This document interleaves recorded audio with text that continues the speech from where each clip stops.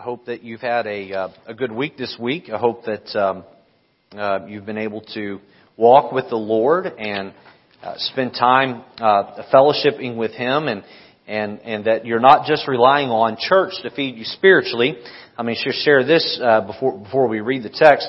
There have been seasons in my life as a Christian, someone who's grown up through church now for 33 years, where I have relied on church to be the only source of spiritual feeding or spiritual strength. And I got to tell you, that makes for a very anemic and weak Christian. You got to learn to walk with God on your own. You got to learn to read the Word of God and fellowship with Him. And I would just quickly use this analogy with you. What if the only time you ever ate physically was 3 times a week? Sunday morning, Sunday night, and Wednesday night. Well, first thing I can assure you is you would be here every Sunday morning, Sunday night, and Wednesday night. That was the only time you got to eat. By Wednesday night, you'd be starving. And then by Sunday morning, you'd be even more hungry. And then Sunday night, you just fill up to try to get you by. And so, if you're coming all 3 services, which if you're here tonight, there's a good chance you're doing that, that's great. I am glad that you are getting the milk of God's Word from the pulpit, but make sure you're feasting on the meat of God's Word at home as you open your Bible and have devotions. Let's stand tonight, Psalm chapter 100. And we're going to look at the entire Psalm, and obviously just being 5 verses. The Bible says there, "Make a joyful noise unto the Lord, all ye lands. Serve the Lord with gladness. Come before His presence with singing. Know ye that the Lord, He is God. It is He that hath made us, and not we ourselves. We are His people, and the sheep of His pasture. Enter into His gates with thanksgiving, and into His courts with praise. Be thankful unto Him, and bless His name. For the Lord is good, His mercy is everlasting, and His truth endureth to all generations." And tonight, the title of the Bible study is simply this: Psalms, Sing It. Sing it. Let's pray. Lord, I do pray tonight you'd help us as we look at this book of songs that you wrote to be a hymnal for your people, a song book for your people. And Lord, as we look at a book that's just so full and rich and plenteous in truth, and Lord, we won't spend a long time, Lord, just a few short minutes in it tonight, but I pray as we pull out some highlights from it, that Lord, we'd be excited about what we see, and Lord, we'd be just reminded about how awesome you are. And God, we leave here spiritually refreshed, as though we've had a glass of cold, refreshing water in a very dry and dusty season. And so I pray that your word would run over us and refresh us. In Jesus' name, amen. You can be seated. The book of Psalms, as I said in prayer, is a very important book. It has many chapters in it, and it was the hymnal for the Israelites. All of these psalms that you read are poetic. We've looked at the different various books of the Bible leading up to here, Genesis through Deuteronomy. That's the Pentateuch. That's what that's labeled as, the first 5 books of the Bible, the books of the law, the books of creation, where we came from. The next set of books in the Bible are history books. The ones that follow up behind that, beginning in the book of Job, are poetry. Job, Psalms, Proverbs, and Ecclesiastes and Song of Solomon are poetry books. And you may read this and say, I'm not seeing the rhyme or the rhythm. Well, you have to remember that this was not written in English. That's the first thing I'd tell you. The second thing is that not all poetry rhymes. Not all poetry rhymes. How many of you here have ever read or written a poem that had meter to it, had meter to it, but didn't rhyme? Anybody know what I'm talking about with that tonight? And so that really, in a lot of senses, is the book of Psalms. The poetry there was very different. A lot of times they would take the different the letters of the alphabet and work through them, such as Psalm 119. But we'll get into this tonight. Let's just jump right into the outline, because we've got a whole lot to cover. Point number 1 there is the authors of the Psalms. The authors of the Psalms. Now, just to make sure that we get this out front so no one's confused, especially if you're new to church, God wrote the entire Bible. The entire Bible, every word of it. God wrote the entire Bible. You say, well, I thought that there were all these authors of the Bible. Didn't Samuel write 1st and 2nd Samuel? And didn't Ezra write the book of Ezra? And didn't Matthew write the book of Matthew? Matthew penned down on paper the book of Matthew, but God told Matthew what to write. And such is the case with everyone. And that's a whole other Bible study for another time. And there's plenty of evidence of that. If you want to know more about that, you can see one of our deacons. You can see one of the pastors here. We'd love to help you to see that. But they simply put down on paper what God wanted them to put down. The final word of Revelation was finished in heaven before the first word in Genesis 1 was spoken to create the heavens and the earth. The Bible was already completed. And so God just used men to put down on earth what was already completed in heaven. But the authors of the Psalms, when we use that word authors, we use it loosely, meaning the men who God used to write that down on earth. Let's just run through these real quick. This is more factual than it is inspirational. Letter A, we see David. David wrote 75 of the Psalms. I believe there are 165 Psalms. Is that right? 165 Psalms? I'm going to turn back over to the end of the Psalms here and look. If you beat me there, just shout it out. 150 Psalms. There's 150 Psalms. So of the 150 Psalms, David wrote exactly half of them. 75 Psalms were written by David or penned down by David. Letter B, notice Asaph. He wrote 12 of the Psalms that we know of for certain. And again, I'm giving you the ones that we know of for certain. There are others that are debated and argued and speculated, but these are just the ones that we have in concrete. Letter C, notice sons of Korah.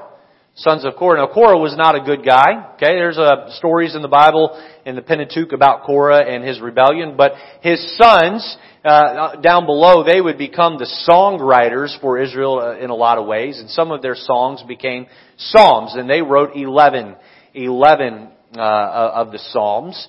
Letter D is Solomon. Solomon wrote 2 of the Psalms. You may not have known that. The next one, Heman and Ethan. I'm not sure if that's Heman or Heman. But whatever you want to go with there. Heman or Heman. And they both wrote 1 psalm apiece. Heman and Ethan, they wrote 1 psalm apiece. The next one is, letter F is Moses. Am I going too fast? Everybody able to keep up that's taking notes? Alright, if not, get with someone else and hopefully you'll be able to read their handwriting. They're up there on the screen as well. Letter F is Moses. Moses wrote the oldest psalm, and that's Psalm 90. And then letter G, unknown. The Psalms in the book of Psalms where we're not 100% sure who authored them. Debatably David, debatably other people, but unknown 47. There are 47 Psalms where we're just not really 100% sure who penned them down. But I just have to tell you this, it doesn't really matter because they came from God anyway. Right? And they fit within the canon of Scripture. They fit within the line of the doctrines of the rest of the Bible. So those are the people that God used to write the hymnals. Number 2, notice the division of the Psalms. The division of the Psalms. Hopefully when you walk out tonight, factually, intellectually, you understand how the book of Psalms is laid out a little bit better. The book of Psalms has been divided down into 5 books. Letter A, Book 1. That's chapters 1 through 41. Book 2 is chapters 42 through 72. Book 3 is chapters 73 through 89. Book 4 is chapters 90 through 106. And then Book 5 would be chapters 107 through 150. So there are 5 individual hymn books compiled into one large book, and that is the book of Psalms. By the way, just throw this out here. Does anybody know what the word Bible means? Bible. You might think, well, that is just, the book we carry to church. That is the Holy Bible. The word holy in front of that's important. The word Bible means collection of books. That's what the word Bible means. You can have a Bible of computer language. That's just a whole bunch of books collected together on computer language. Holy Bible, it's sacred. It's a set of books that have been set apart. Well, within the book of Psalms, you have 5 books that make up the book of Psalms. There is a Jewish tradition out there that says each book, book 1 corresponds with Genesis, book 2 corresponds with Exodus, book 3 with Leviticus, book 4 with Numbers, and book 5 with Deuteronomy. There's a Jewish tradition that says that each of those books ascribe to the Pentateuch. But while there are Psalms that you can pull out to try to make a case for that, there's not really enough evidence to stand by that statement. But again, in the study of the history of the book of Psalms, I thought that was relevant enough to throw out there to you. So number 1, we see the author of the Psalms. Number 2, we see the division of the Psalms. Number 3, and we'll spend a little bit of time here tonight, we see the themes of the book. The themes of the book. Let's jump right into these, and this is where we'll get back into Psalm 100. Letter A, we see our praise to God. Our praise to God. What is the theme of the book? Well, there's several, but one of them, and one of the major ones, is that we are to sing, let me say that again, we are to sing praises to God. I'm going to help establish a firm philosophy that I feel that God has just stamped on my heart. And my prayer is that this will be a permanent philosophy. You see pastors who take a hardline stand and then over the years they change. And I hope and pray that I never change on this. I'm a man, I'm sinful, I'm flawed, and I indeed could change. I hope this is something I don't change on. There is a change going on in the culture of our churches, and I mean good churches in this country. And I believe with all my heart that singing is supposed to prepare the hearts of God's people for the preaching of the Bible. Now, let me be clear, it is the preaching of the Bible, not preaching of man's opinion. I think what happened during my time as a child growing up, looking around, especially the Baptist movement, is that preachers were really good at standing up and preaching their opinions. Using a little bit of Bible, but mainly preaching their opinions. And I think that that was a grave mistake. That was a grave mistake. And what has happened is now the generation, my generation, those kids who grew up with me, got tired of preachers preaching their opinions, and so now they're elevating music and they're lowering preaching. The problem wasn't that the preaching and music were out of order in the 80s and 90s and the early 2000s. The problem was that the preaching wasn't biblical enough. And so what do we need to do? Do we need to bring music up next to preaching? Do we need to bring music up above preaching? No, we need to start preaching more biblical sermons. That's the key. That's the key. The singing of the songs. All throughout the Scripture, as you study the Bible as a whole, you find that singing is to prepare the heart for preaching. And not just any preaching, but the preaching of the Bible. Well, let me say that God does put a strong emphasis on singing. Now, why do I say all that? When you come to church and we have our song service, will you pick up the hymnal and will you sing? Don't sit there and just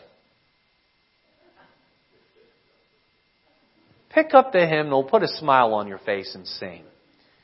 Now, you say, does it have to be in the hymnal to be biblical? No, it doesn't. There are a lot of good songs that aren't in that hymnal. In time, hopefully around here, we'll start singing other songs that please the Lord, but aren't 400 years old. Amen? That will be done very carefully. Very, very, very carefully. I've got 4 very wise deacons that will help us with that process. I gotta say this about the hymnals, though. The hymnals are never going to go away here. Why? Because those hymnals are chock filled. They're songs that have stood the test of time. Pick up that hymnal and sing it. And sing it with all your heart. I would tell you this, if your devotional life is dried up, take a hymnal. Don't steal one out of our auditorium, amen? But get a hymnal, go online and print some hymnals out off the internet, whatever you got to do. Take a hymnal and don't sing them at home, only read through them. And boy, it'll light a fire in your heart and bring your devotional life back where it ought to be. Praise God. You say, but I can't carry a tune. Hey, it doesn't matter. Sing in the shower. Just make sure everyone else is awake in the house. You don't want to wake them up with your bad singing. When you're singing, when you're riding down the road, turn up a good Christian CD and sing along with it. Look there at Psalm 100 with me. It says there, make a joyful noise unto the Lord, all ye lands. Notice this, serve the Lord with gladness. When we praise God, we are serving Him with gladness. Notice there, further down, it says we're to enter into His presence with singing. A little further down, it says enter into His gates with thanksgiving. There ought to be a spirit of praise, a spirit of singing, a spirit of gladness. Down a little further, it says we're to be thankful unto Him and bless His name. Look, wipe the sourpuss look off your face and find a reason to be happy in the Lord and start singing and praising Him. You know, I gotta say that, when I have someone walk up to me over and over and over again, Pastor, my life's just terrible. Pastor, it's just awful. My world is falling apart. Now look, if your world's falling apart, you're having a hard time, come talk to me, right? I want to help you. But there are some people, I might as well just nickname them Eeyore. How you doing? Not so good. You having a good day? What's so good about it? Brother Eeyore. Sister Eeyore. Listen, God gets tired. He has to get tired of people walking into His presence. My life's just so hard. And God's sitting there going, oh, wait a minute here. You live in one of the richest countries that have ever been around. You live in a time where transportation and communication are greater than they've ever been. You've got more medical advances in your lifetime than 99% of the world has ever had. Your poor in your country are richer than some of the richest in other countries. What are you complaining about? Enter into His presence with thanksgiving. We are to praise God. And what is the theme? One of the themes of this book is we're to enter into His presence with thanksgiving. Our praise to God. Letter B, notice our trust in God. Turn over with me to Psalm chapter 31 quickly. We're going to look at several verses. Psalm 31. Psalm chapter 31, and we're going to look at verse number 1 and verse number 5 out of this chapter. And again, we're looking at how God wants us to trust Him. And I'm going to share a very powerful thought with you here in a minute, but let's look at several verses. Notice here in verse 1 it says, in Thee, O Lord, do I put my trust. Let me never be ashamed. Deliver me in Thy righteousness. Look down at verse 5. Into Thine hand I commit my spirit. Thou hast redeemed me, O Lord God of truth. He says, into Thine hand I commit my spirit. My spirit is in Your hand. You ever been there where you're just so overwhelmed and your spirit is so swamped with bad emotion? You say, God, I'm putting my spirit into Your hand. I'm trusting my spirit to You and Your spirit. Turn over with me to Psalm chapter 91. Psalm chapter 91 and look with me at verse number 1. We're going to read down through verse 4. For sake of time, I'm going to begin reading. You can catch up when you get there. It says there, He that dwelleth in the secret place of the Most High shall abide under the shadow of the Almighty. I will say of the Lord, He is my refuge and my fortress, my God, in Him will I trust. Surely He shall deliver thee from the snare of the fowler and from the noisome pestilence. He shall cover thee with His feathers, and under His wings shalt thou trust. His truth shall be thy shield and buckler. Here the psalmist is saying over and over again, trust in God. Let Him be that secret place. Let Him be that shield. Let Him be that buckler. Flip over with me to Psalm chapter 115 and verse 9. 115 and verse 9. Now we're going to work those pages, work those fingers on the pages tonight. The Bible says there, O Israel. So this is a corporate address. To make this personal to our church, O White Oak Baptist Church, trust thou in the Lord. He is their help and their shield. Boy, as a church, as a country, we need to make sure we are trusting in God to be our help and our shield. Let's look at one more. Psalm chapter 52 and verse number 8. Psalm 52 and verse number 8. Quickly turn over there with me.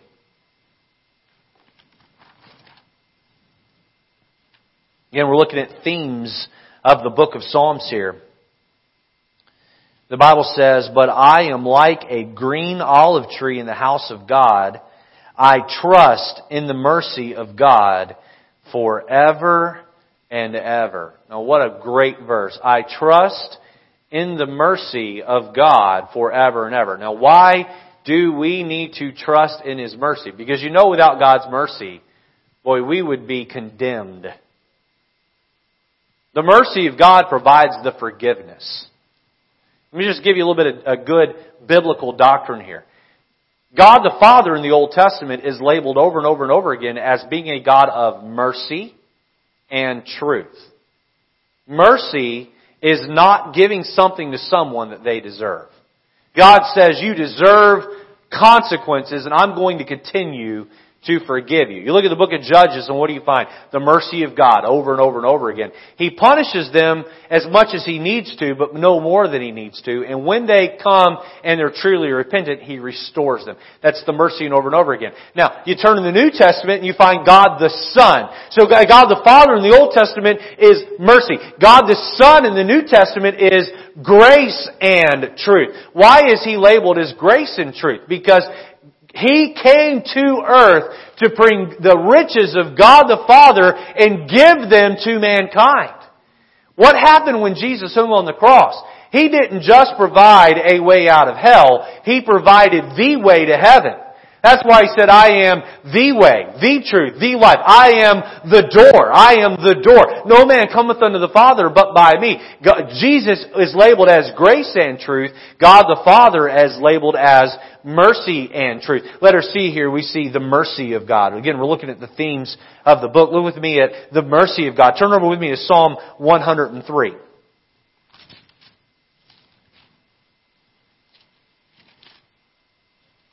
Psalm 103, and look with me down at verse number 8. We'll read down through verse number 12. The Bible says there, "The Lord is merciful and gracious, slow to anger, and plenteous in mercy." Labeled as merciful twice in the same verse. Look at verse 9. "He will not always chide, neither will He keep His anger forever. He hath not dealt with us after our sins, nor rewarded us according to our iniquities. For as the heaven is high above the earth, so great is His mercy toward them that fear Him." Notice the qualifying phrase there. God's mercy is available to those that fear Him. Verse 12, "As far as the east is from the west, so far hath He removed our transgressions from us." God has taken through His mercy, God has taken our transgressions, and He has buried them in the sea of His own forgetfulness. And then He put a sign at the edge of the sea that said, "No fishing allowed." No fishing allowed. You're not allowed to go pull those sins up. You fall down on your knees and say, "God, forgive me of this." And God says, "What are you doing? You already confessed that." And you say, "But I know, but I still feel guilty." And God says, "Well, I don't even remember it." Emotionally, it's forgotten. It's forgotten. Turn over to Psalm 136 with me. Psalm 136. I think if we're not careful, while you're turning there, I think if we're not careful, we view God as being one way in the Old Testament and then being another way in the New Testament. Almost like He's two different gods. But understand that the God of the New Testament is the same God that was in the Old Testament. And while you experience the mercy of God and the grace of God in your life every day, boy, they did in the Old Testament as well. He was the same God back then. Look with me at Psalm 136. Look at verse 1.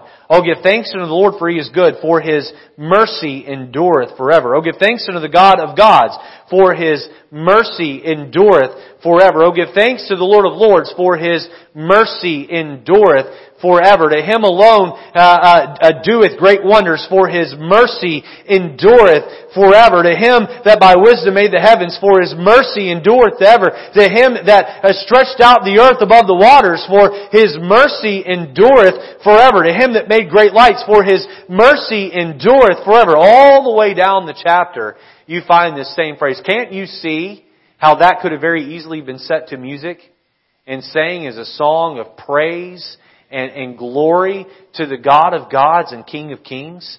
The mercy of God. The mercy of God. Letter D, we're looking at the theme of the books. We see the benefits of God's Word. The benefits of God's Word. Let me just share. I've got 1, 2, 3, 4, 5, 6. I've got 6 down here. But for sake of time, I'm only going to give you a couple here. Turn with me over to Psalm chapter 1. We're looking at the benefits of God's Word. How that the whole Bible, the whole canon of Scripture, is elevated inside the book of Psalm. Look with me at Psalm chapter 1 and verse 1. Some of you may even have this memorized. I'll tell you what, let's read the first 3 verses out loud together, if you could. Everybody there? Here we go. Blessed is the man that walketh not in the counsel of the ungodly, nor standeth in the way of sinners, nor sitteth in the seat of the scornful. But his delight is in the law of the Lord, and in His law doth he meditate day and night. And he shall be like a tree planted by the rivers of water, that bringeth forth his fruit in his season. His leaf also shall not wither, and whatsoever he doeth shall prosper. And here is the benefit of God's Word I have written down for those 3 verses, is that God's Word brings prosperity. Now, it's not going to be on the screen, but I encourage you to scribble that down. It brings prosperity. It brings prosperity. It says there that you'll be blessed. There, it says in verse 2, but his delight is in the law of the Lord, and His law doth he meditate day and night. He shall be like a tree planted by the river of water. You ever look at a tree that's planted by a river of water that has all that nutrients to pull up and all that green grass around it? It's the strongest, healthiest tree you can find. Listen, I got to say that if you allow God's Word to be the foundation of the mental food that you feed yourself, what you're going to find is that you are that strong tree. You ever heard the phrase, you are what you eat? Walked by a little girl this week, standing out in the lobby after Vacation Bible School. She was holding a pink packet of Nerds. They were all gone. And I looked at her and I said, you are what you eat. You are what you eat. And she looked up at me and said, what? No, that didn't happen. That's not true.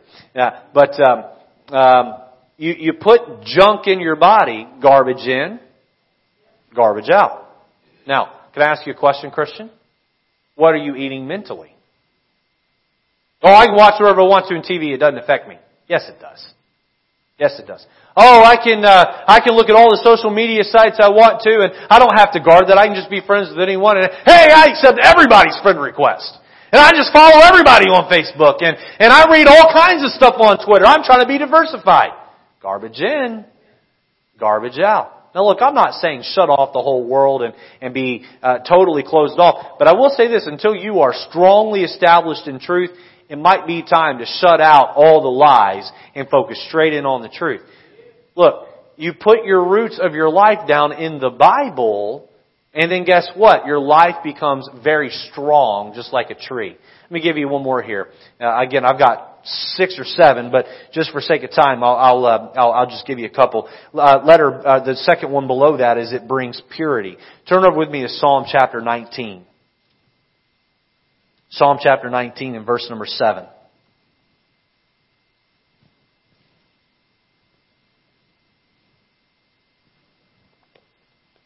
Again, this is the book of Psalm, taking the entire canon of Scripture and elevating it. Look at verse 7. Look how the Bible describes, the book of Psalms describes the Word of God and its effect on our lives. It says there, verse 7, the law of the Lord is perfect. Every time I pause, read the next word out loud with me. Ready? The law of the Lord is perfect, converting the soul. The testimony of the Lord is sure, making wise the simple. The statutes of the Lord are right, rejoicing the heart. The commandment of the Lord is pure, enlightening the eyes. The fear of the Lord is clean, enduring forever. The judgments of the Lord are true and righteous altogether. More to be desired are they than gold, yea, than much fine gold, sweeter also than honey, and the honeycomb moreover by them is thy servant warned, and in keeping of them there is great reward. There's a great song that goes with those verses that we'll start singing here in church at some point. But there the Bible goes on to describe just the purifying effect the Word of God has on us. I had a Bible college professor do this, and boy, it was one of those eye-opening moments for me. He came into class with a pan, and then in the pan there was a glass with Coca-Cola in it. He said the glass represents your heart. The Coca-Cola represents sin in your heart. And that cup must have been maybe an 8 or 12 ounce glass at most. It was about 2/3 of the way filled. And then he had a big, huge gallon pitcher of water that was full all the way to the top. And he took that and he began to pour it into that glass. He dumped the entire pitcher of water in there. And as it overflowed into the pan, after an entire gallon had been poured into that 8 or 12 ounce glass of Coke, the water was still tainted. It was still dirty. It had not purified itself all the way out. You know, in our life, no matter how hard we try, there is still sin that finds its way into our heart, isn't there? You're going to work and you hear language at work all the time, and that's seeping down into your heart. And you pass by a billboard, men, and there's some immodest, scantily clad woman up there, and you try not to look, but you do notice it. And ladies, you're going around here and there, and you hear this corner conversation and that corner conversation, and gossip slips down in your heart. And by the way, guys are capable of that just as much as the women are. And what happens is that your heart is contaminated with sin. That's why you've got to, in great volume, pour the water of God's Word in your heart so that your heart can be as purified as possible. The more sin you're exposed to, the more purity you need. I remember several years back, and I don't have time to tell a little story, but we had a stalker on Facebook who was throwing out death threats to our church staff. It was a wild ride. We had some single ladies on our staff that were in their mid-20s and teaching in the school. And this guy began to create fake Facebook accounts that mimicked other people's. And he was threatening to come in and drag them out of their house at nighttime and violate them and then kill them in the street. These young ladies were going home scared out of their minds. My wife received some death threats that someone had put into Google translated into Spanish, and then sent it to her. And that message basically said something along the lines of, "You don't belong in this country. I'm going to violate you, and that I'm going to drag you back across the border and leave you where you belong." And this was going on all throughout our church, but it was mainly aimed at the staff. And one of the things this guy did was he picked one individual in our church, and he began to mimic his Facebook account specifically, and he began to write very filthy and verbally pornographic things about this guy and put it out there for everyone to see. And Pastor King came to me and he said, "I would like you and one other assistant pastor to try to get to the bottom of this and figure out who this gentleman is or this person is and bring it to a stop." And I remember reading through his posts, trying to gather clues. By the way, the police didn't want to help us. I ended up on the phone with the FBI, the CIA, the Attorney General for the state of Maryland, the state police. Nobody wanted to help us. Facebook wouldn't help us. It got ugly. We did end up eventually catching the person after months and months. But the point I'm making here with this is that I remember reading the filth that this guy was writing and feeling so dirty from head to toe. I remember at one point, after just hours and hours and hours of trying to investigate this and figure this out, I was just broken in my heart. I went in my office and I closed the door. And I opened my Bible and I began to weep. And I said, "Lord, I feel nasty. I feel defiled." I said, "I need your Word to purify me." And I had to spend a long time in God's Word in prayer. And I needed the water of God's Word to be poured on me. Some of you put up with quite a bit of filth every day. at work. And you've gotten to a place where you've grown some tolerance toward it. Can I tell you, it still has an effect on you. Pour the water of God's Word all over your heart. Letter E, we're looking at the themes of the book. Notice the comfort of God. The comfort of God. And I'll let you look those references up. I'm going to get to the next point here. Psalm 23:4 and Psalm 46:1 and 2. And you can look there. And there are other verses, plenty of verses in the book of Psalm. Those are just a couple examples of the comfort of God provided to a hurting heart. Number 4, main point number 4, and lastly, notice the hero of the Psalms. The hero of the Psalms. Who is the central figure of the book of Psalms? Is it David? It is not David. Who is it? Well, let's look at letter A, B, and C. Letter A, notice the serving Christ. It's Jesus Christ. He is the hero of the book. Turn over to Psalm chapter 40, really quick. Psalm chapter 40, verses 6 through 8.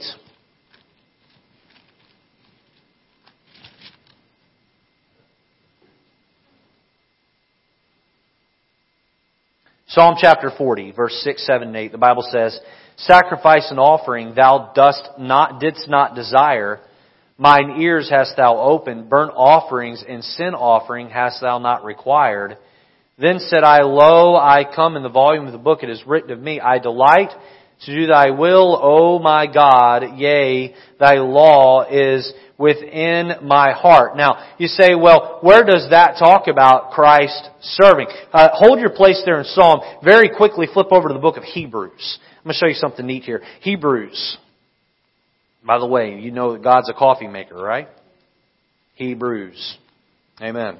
Hebrews chapter 10. Listen, if you're going to bring in a pastor who's grown up in church his whole life, you're going to get some corny Bible jokes from time to time. So you just have to tolerate those. Hebrews chapter 10, look with me, verse number 5.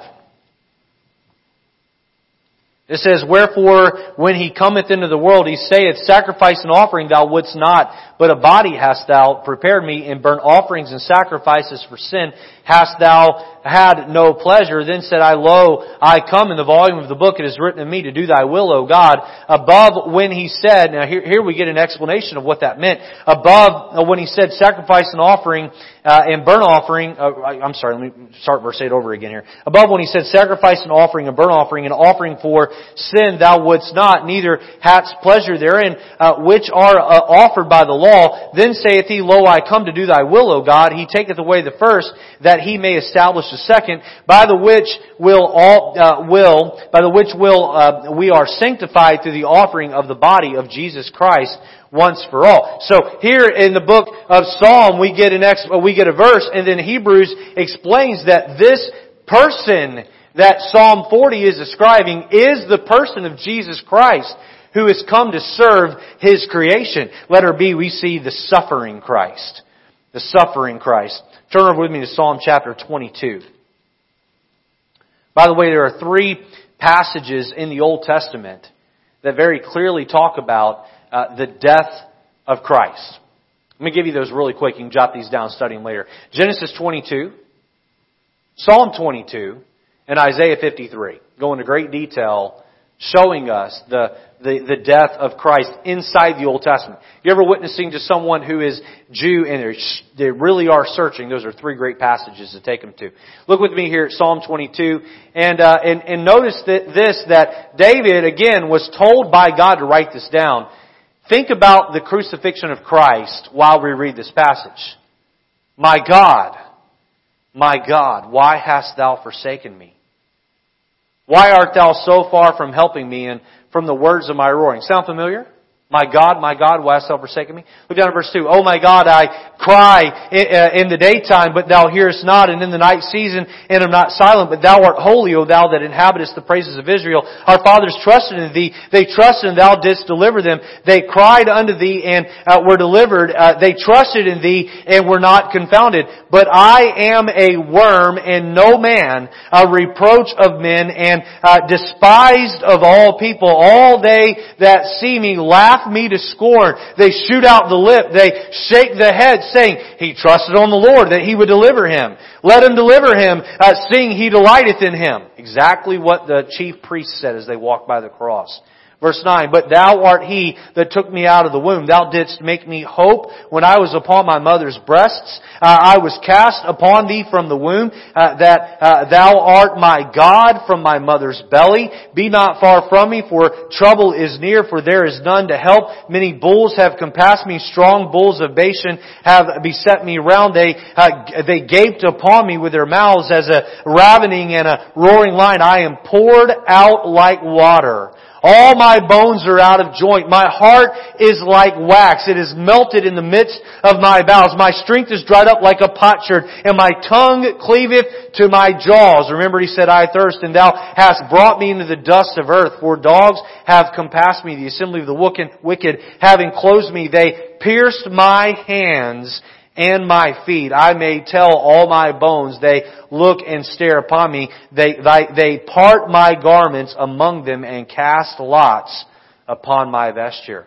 David penned this down and had no idea what would happen that day. But God in heaven knew. And God told him to put it down. The suffering Christ. Who is the hero of the book of Psalms? It's Jesus Christ. Letter C, quickly we see the coming Christ. The coming Christ. Turn over to Psalm, there's several here. Psalm 8, there's Psalm 69, there's Psalm 110, there's Psalm 118, 22, and then there are parallel passages, and for the sake of time tonight, we're not going to be able to have the time to dive in and look at those. The children's program is expecting us to be done here very soon. Let me encourage you to jump in and look at that on your own.